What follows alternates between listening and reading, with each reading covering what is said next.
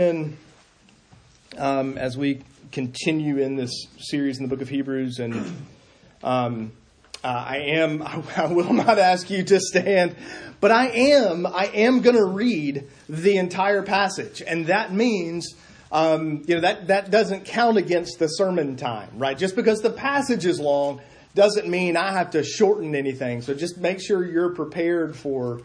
Okay, never mind. That's not going over well. Hebrews chapter 10, beginning in verse 32, and I am going to read all the way through the end of chapter 11.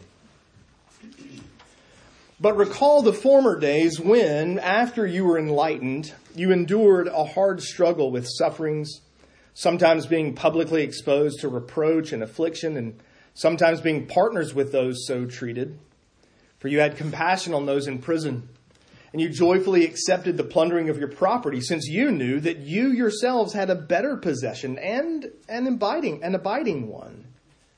Therefore, do not throw away your confidence, which has a great reward.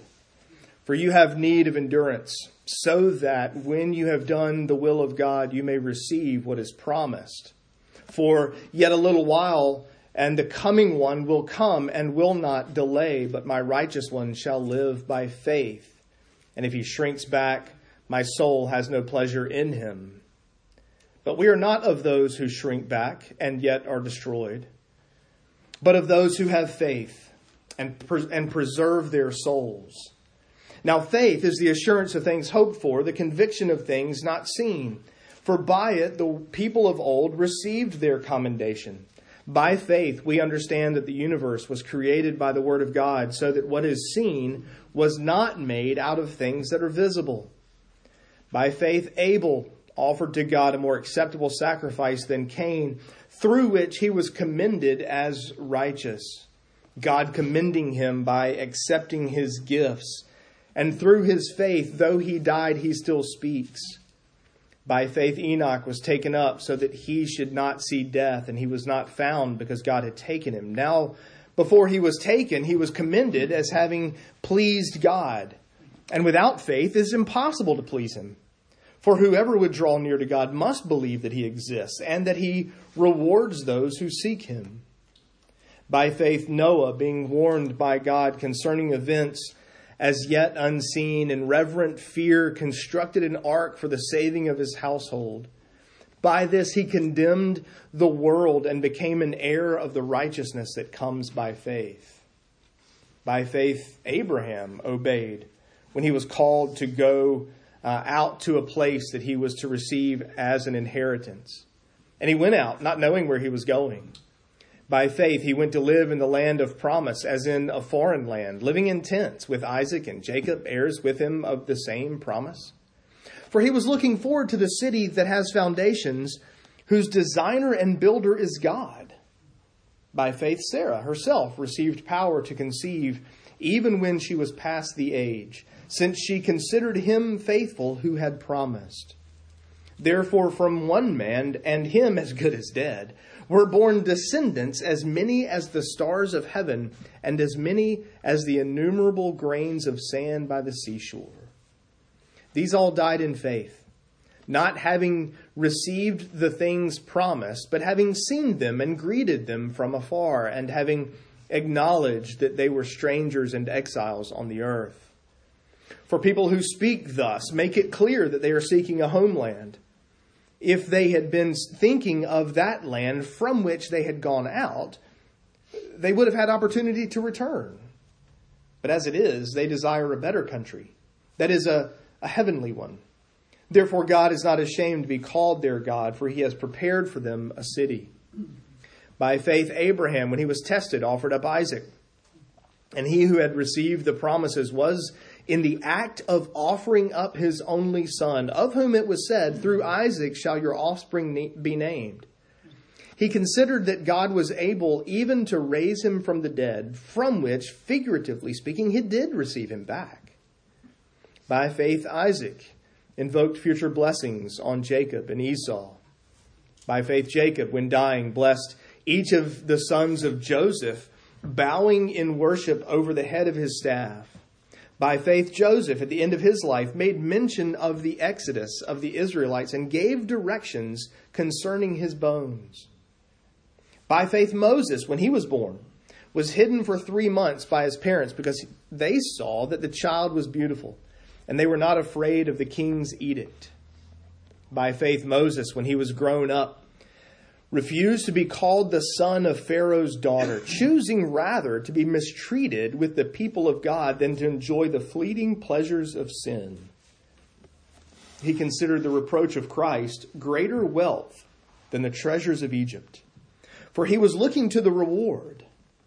By faith he left Egypt, not being afraid of the anger of the king, for he endured as seeing him who is invisible. By faith he kept the Passover and sprinkled the blood so that the destroyer of the firstborn might not touch them.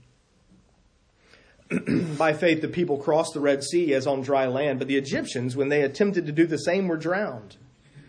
By faith the walls of Jericho fell down after they had been encircled for 7 days.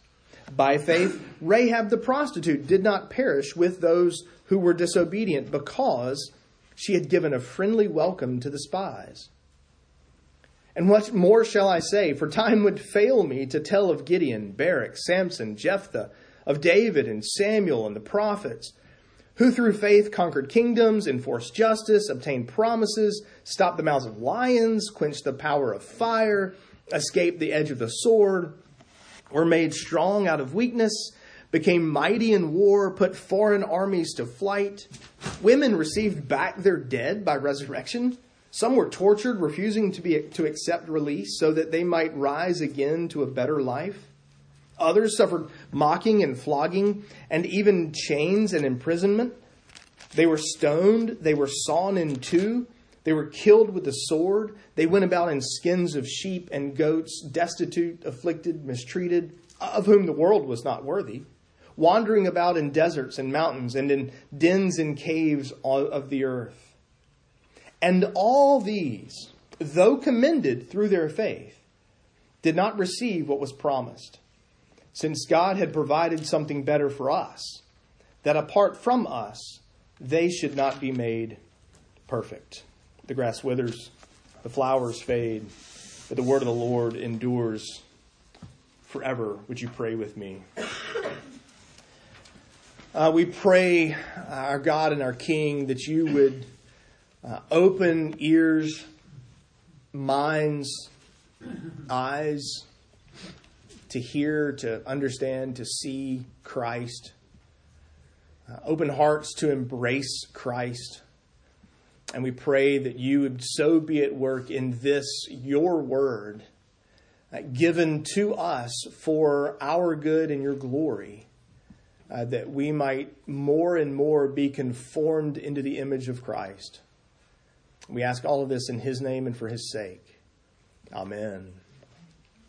You know, with each passing day, it seems more and more of us, more and more Christians are convinced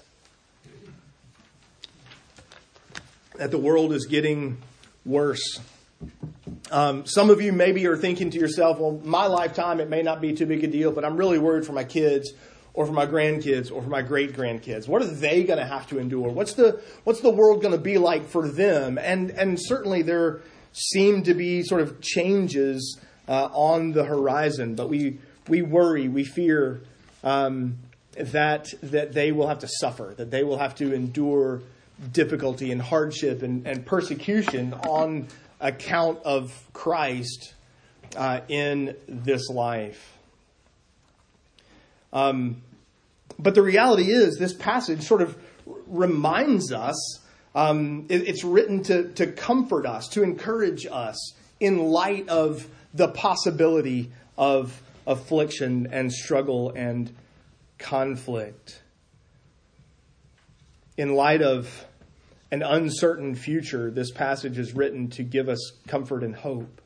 Last week we looked just really at the first 3 verses of Hebrews 11, and I mentioned then that we were doing that. We kind of skipped the end of 10, looked at just those 3 verses, what is faith, and saw faith is the assurance of things hoped for, the conviction of things not yet seen, and the anticipation, the longing of living the life of faith in light of the world to come. And now we've expanded, as I warned you, into the end of 10 and all of 11. However, I will also comfort you with this little piece of hope.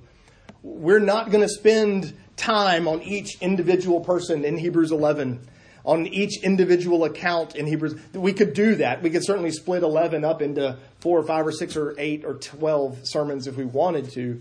But instead, I've opted to take all of this together, because it's interesting, really, that the writer begins in Genesis 4 and then quits in Joshua 6. Rahab, the walls of Jericho fall down. Rahab survives. And you get the sense that the writer goes, I can't keep going. Like this is a bigger undertaking than I had anticipated. So here, let me sum up. Let me just give you some, and there's a whole bunch of other people I could talk about and I'm not, who did all these other things that I could talk about, but I'm not. And you get this sort of almost overwhelming sense of examples of a life of faith. And the reality is we've preached through Genesis and Exodus. You can find all those sermons on our website if you want the details on each individual person. First, we find in this passage, the life of faith endures suffering. Notice in verse 32, he wants his readers to remember, to recall, to look back. But he calls them to look back to former days. Now, these aren't the good old days. These aren't the days of yesteryear. These aren't, back when I was a kid. This wasn't, back in my day. We didn't have... This is the first days. The first days after which you were enlightened. The first days after your conversion. He wants them to remember, look, you were brought to saving faith in Christ, and you need to go back and remember those early days. And he's pointing them back to the first days of their life as Christians, if you will. He's writing to Jewish believers, people who were converted to Christ out of Judaism. And he's writing only about 30 or so years, 35 years after Pentecost. And so you may very well be talking about people who were converted then, at that day, at that time, and who in Acts 4 were actually selling property to give to those in poor. These may very well be some of the same people involved in all of that, converted during that time. But notice what he wants them to remember. You endured suffering. And he points to two different kinds of suffering. One is sort of the public shaming. You were publicly exposed to reproach and affliction, and you were mocked. He goes on later to talk about being mocked and ridiculed and made fun of. And this is the kind of stuff that, when you go to work and you don't participate in some of the same kind of conversations around the water cooler, right? The proverbial water cooler. Like everything happens at the water. I'm sure all of your work experience, all the great conversations happened at the water cooler. But when you don't engage in some of those conversations, or you're unwilling to kind of fudge the numbers just a little bit. When you're unwilling to engage in sort of backroom, underhanded deals because that's contrary to what God's will says, and the ridicule, the mocking, the laughter, the pointing, the sneering, you walk in the room and everybody stop. We can't. He's here now. She just walked in the room. You have to stop that conversation. And you know that as soon as you leave, they're going to point and mock and talk about you. That's the kind of stuff they're going through. And keep in mind that at this stage, Rome didn't know what to do with Christians. Rome just kind of went, well, this must be some form of Judaism. And Judaism was a legal religion in Rome. And so for years, they didn't really know what to do with Christians. This isn't persecution coming from Romans. This is persecutions coming from Jews, from family, from neighbors, from cousins. Your boss firing you because you have turned your back on the age-old religion. Your siblings having nothing more to do with you because you've forsaken our fathers and our fathers' fathers and our fathers' fathers' fathers' fathers' religion. How dare you turn your back on all this law of God, they might even say. They're publicly shamed because they're turning their backs on Moses and Abraham, at least as the Jewish people saw it. I mean, it wasn't Rome that stoned Stephen in Acts 7. It was the Jews that stoned Stephen in Acts 7. So there's a suffering that comes at the hands of those sort of outside, a public shame, even some of it because they were willing to associate with people who were being mistreated. You know how it is. The kid on the playground that gets bullied by the school bully. You have two choices. You can stand with the bully and point and mock, or you can go and sit down with the child he just knocked over. You sit down with the child he just knocked over, and you're facing that ridicule, that shame. Not because you've done anything other than love someone who's been mistreated. That's one sort of kind of suffering that these people are enduring. There's a second, and it is their own poverty. Their stuff was taken from them. You had compassion on those in prison, and you didn't just accept the plundering of your property, you joyfully accepted it. You gladly let the things go. You gladly let your possessions go. Why? Because the things of this world pale in comparison to the greater possession in heaven. If I go without, if my going without means someone else is good, great. That was their sort of mindset. And so the life of faith endures suffering. You know, there's a part of me that kind of wonders. I mean, part of our fear for the future is rooted not really in world history or global history or even global political knowledge. It's rooted in a very limited U.S.-centric history. This notion that we live and have lived in a Christian culture, a Christian country. I don't share that view, by the way. But the notion that we would appeal to Washington or we would appeal to the state to guard and protect us, and it's their responsibility, it's their right, and they owe us this. We've decided that as Americans, regardless of our Christianity, but as Americans, it's our inalienable right not to have to suffer for Jesus.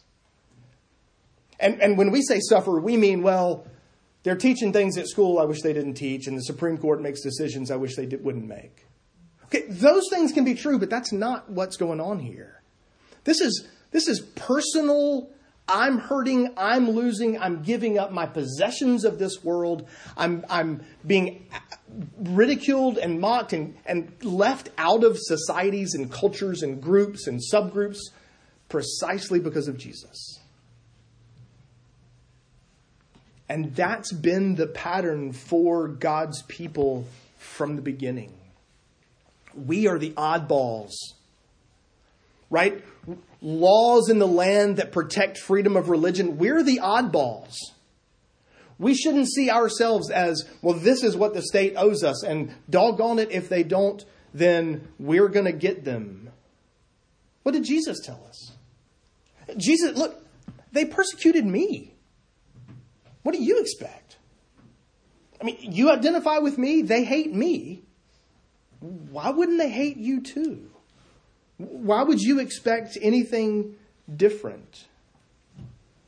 And so in some ways, this passage sort of reminds us that the life of faith endures suffering, and we don't look to the state to guard and protect us from that. It's the reality, it's a fact of being associated with Christ. Because our faith in Christ, because we're assured of things hoped for, it affects how we live. And so it brings the ire and anger of those people who hate Christ. Christ. The life of faith endures suffering. Second, the life of faith is emboldened by surviving suffering. There really are two reasons, I think, that the writer would call the attention of his audience in verses 32 to 39 to their past, to those early days, those first days after their conversion. For one, it's a reminder to us and to them that we're outsiders. We're resident aliens. We belong to a world that isn't here yet. Our passport might say United States. Our zip code might be, our mailing address might. But we belong elsewhere. And you heard that even in the reading of chapter 11, in verses 13 to 16, for example. They recognized that they had a homeland, and it's not the homeland that they just left. It's not a homeland that you can find on Google Maps. It's not a dot you can drop on a map and say, I need directions to that place. It's a homeland that's better, that's greater, that's eternal. And so we're called to love God and to love others rather than to love ourselves. And that flies in the face of everything the world you live in tells you to do. That flies in the face of the philosophy of this world. And so by loving God and loving others, even those who are hurting and struggling and being mistreated themselves, we will draw mockery and rebuke. But there's a second reason to tell the readers to remember, to recall their former days. So one time when John was a kid, I have permission. I texted John and got permission to use this illustration. By the way, that is sort of my general rule, is if I'm going to talk about a family member, I've asked permission for them to do that. So that you can just assume that that's the case. One time John was a kid, I don't know how old, 8, 9, 10-ish, I don't know, young enough to be aware and afraid, but probably old enough not to be afraid. And he had a doctor's appointment and he was going to get a shot. And he knew he was going to get a shot. And we told him he was going to get a shot. And we told him it's going to hurt. But it's not going to hurt long. I mean, it's not a big deal. It's just a quick little...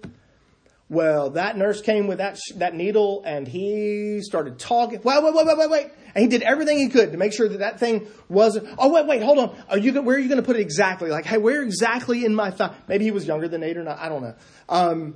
I don't remember any of those either. And I wish I had a video of his reaction and anticipation, the fear of that needle coming at him. Except as soon as he got the shot, he was incredulous. That's it? That's what you told me was going to hurt? That's all this needle did? You said it was going to hurt. That was nothing. That was absolutely... So one of the reasons we remember the struggles and conflicts of the past is to be encouraged to face them again. The next time he goes in for a shot, all right, I'll take it. Whatever. I've been through this. I've felt the pain of that needle. I remember it. I know exactly what it's like. And it's really not that big a deal. If you've ever endured mocking and suffering and mistreatment on account of Christ and lived to tell about it, the next time seems a little less painful, a little less difficult. If you've ever had possessions taken from you and you did just fine without, if you've ever given generously, freely to the church or to the work of the church or the mission of Christ in establishing his kingdom on this earth and you didn't miss them, it makes it easier to part with possessions later in the future. You're emboldened to live for Christ because you've experienced it in the past. If you've seen God's faithfulness through trial and difficulty and hard times, the next round of hard times don't cause quite as much fear and concern. God has proven he won't leave you or forsake you, whether you pass through the waters or walk through the fires, as we just sang a few minutes ago.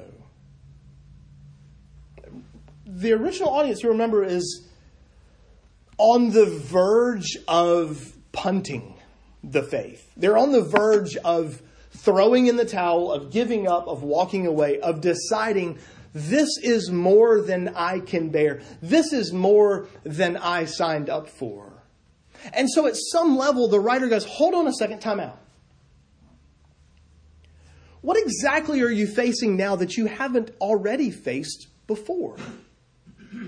What exactly are you suffering now that you haven't suffered before? What are you enduring now that you haven't endured before? God's proven faithful to you time and again. Why quit now?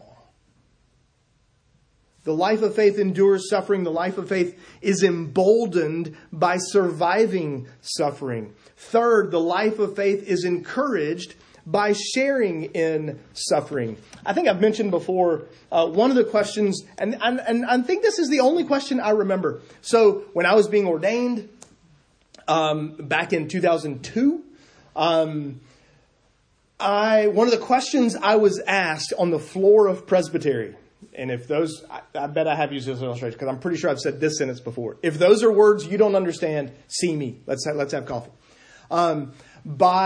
I can tell you his name. I won't. He was a seminary professor. He's now pastoring a church in Tennessee. His question was, why study church history? And I'm pretty sure my answer was, those who don't study history are doomed to repeat it. I want to revisit my answer.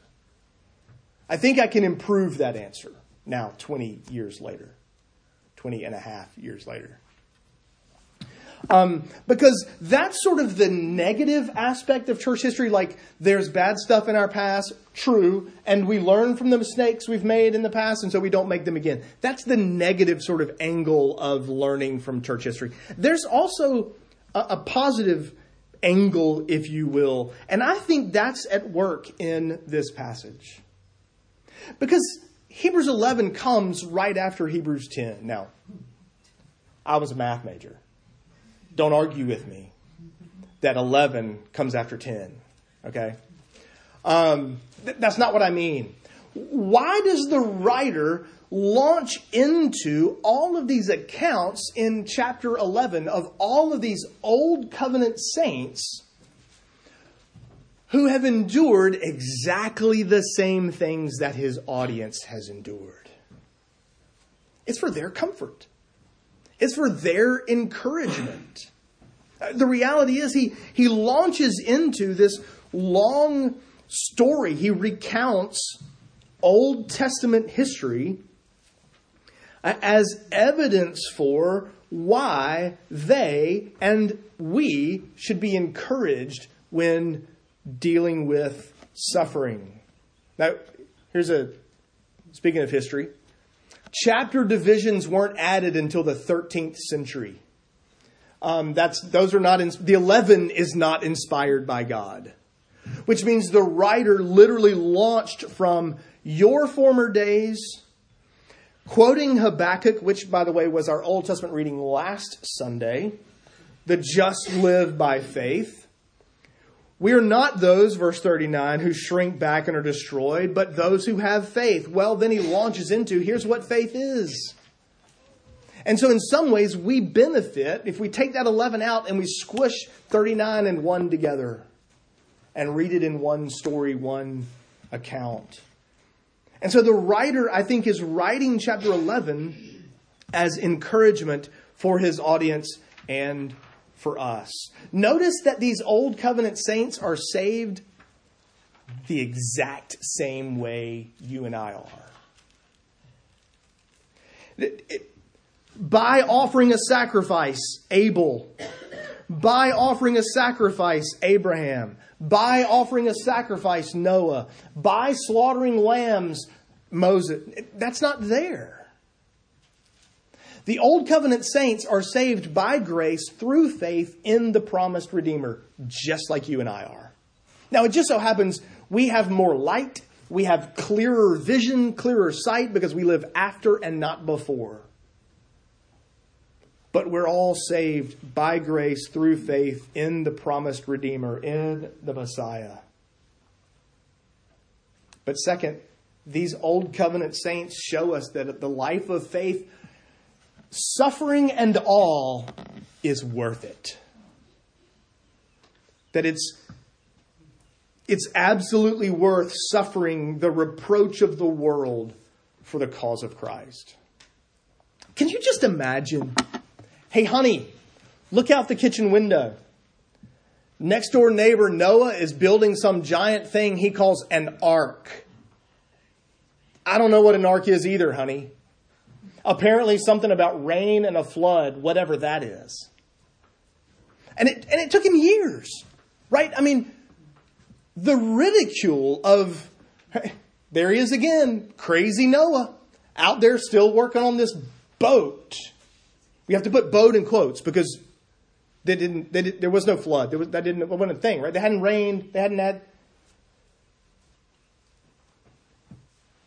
And so there's this picture then that Noah shows that it's worth it. The mocking, just as the original audience has suffered the reproach and affliction and public mocking of the world around them, so too has Noah. So too, verse 36. So too have others before. They suffered mocking and flogging, chains, imprisonment. Still others, verse 37, went without. They were impoverished. They lived in goat skins and lived in poverty, destitute, afflicted, mistreated. Moses decided, I'd rather be counted among Christ's people than lay hold of the wealth of Egypt, which is mine. His mom, his adopted mom, is Pharaoh's daughter. He stands to inherit an insane amount of wealth. So I could go be numbered with the prisoners, or I could stay here in this mansion of a castle of a Pharaoh's house with gold and great food, freedom. Moses chose Christ and Christ's people. Far greater wealth to be numbered among God's people than to have the wealth of the world, to have the wealth of Egypt. All of this is written, in other words, the writer says to his audience and to us, what you face and what you have faced, others have faced before you. There is encouragement in sharing in suffering. Fourthly, the life of faith expects relief from suffering. Did you notice how chapter 10 ends?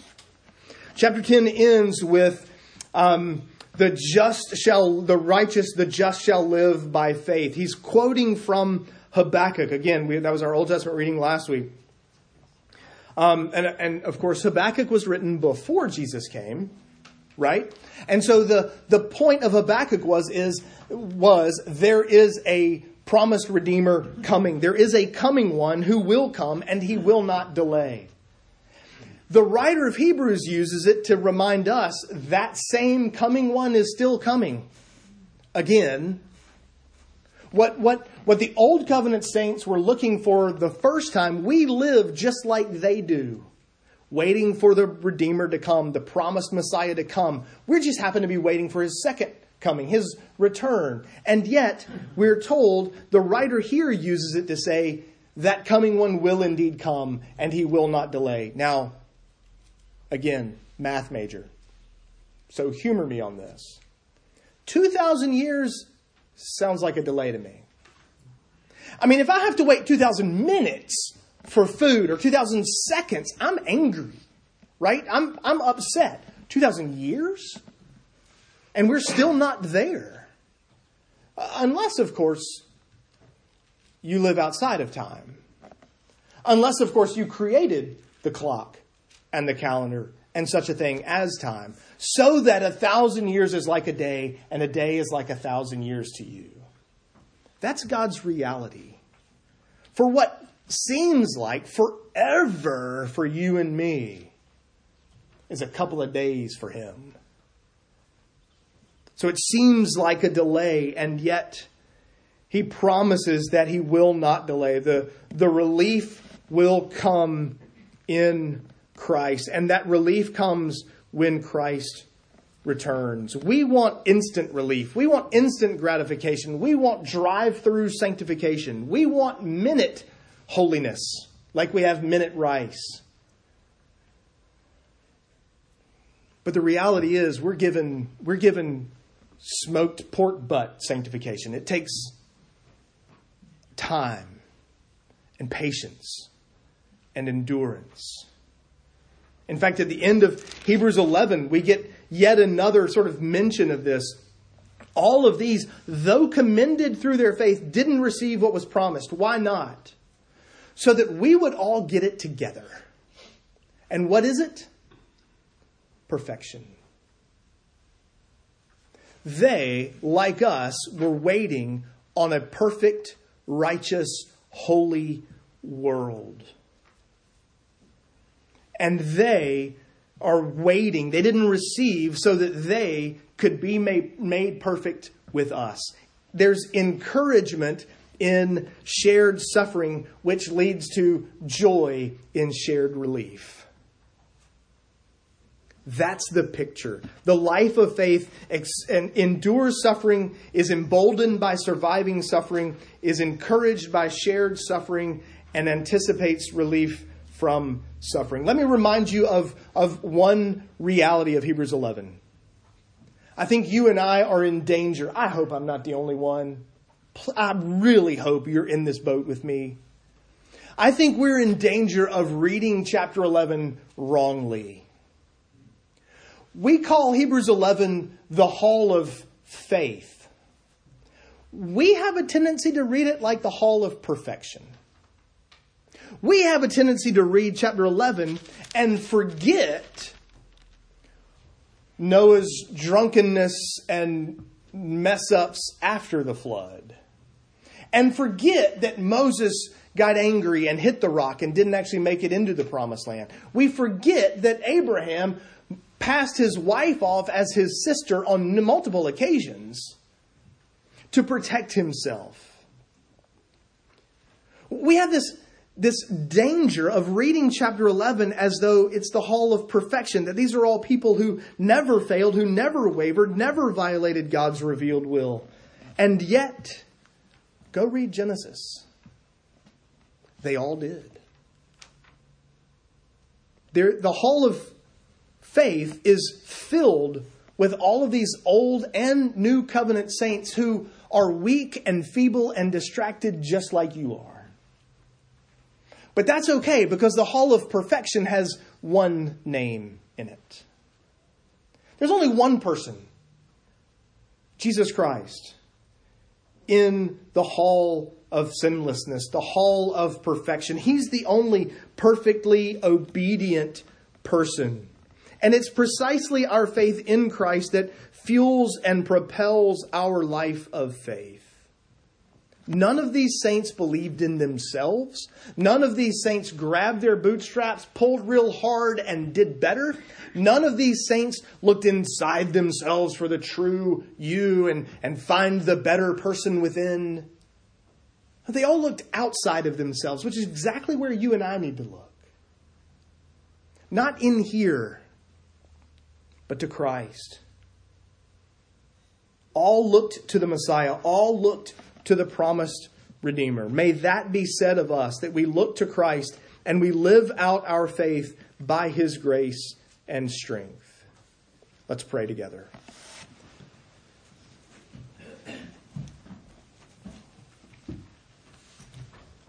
Father in heaven, we pray that you would grant us the grace to do just this. We don't want to seek suffering and go out and get it just because just to pat ourselves on the back, just to say how great and wonderful we are, because that would be the opposite of what this chapter is about. But we do pray that we would live a life that holds on to the life to come, the world to come, the new creation, the promises revealed in your word that are still not yet. Why? Because we trust firmly in the already. We pray that you would give us the grace to live out our faith and trust in you, to the honor and glory of Christ, and for the growth and good of his kingdom, we ask it. Amen.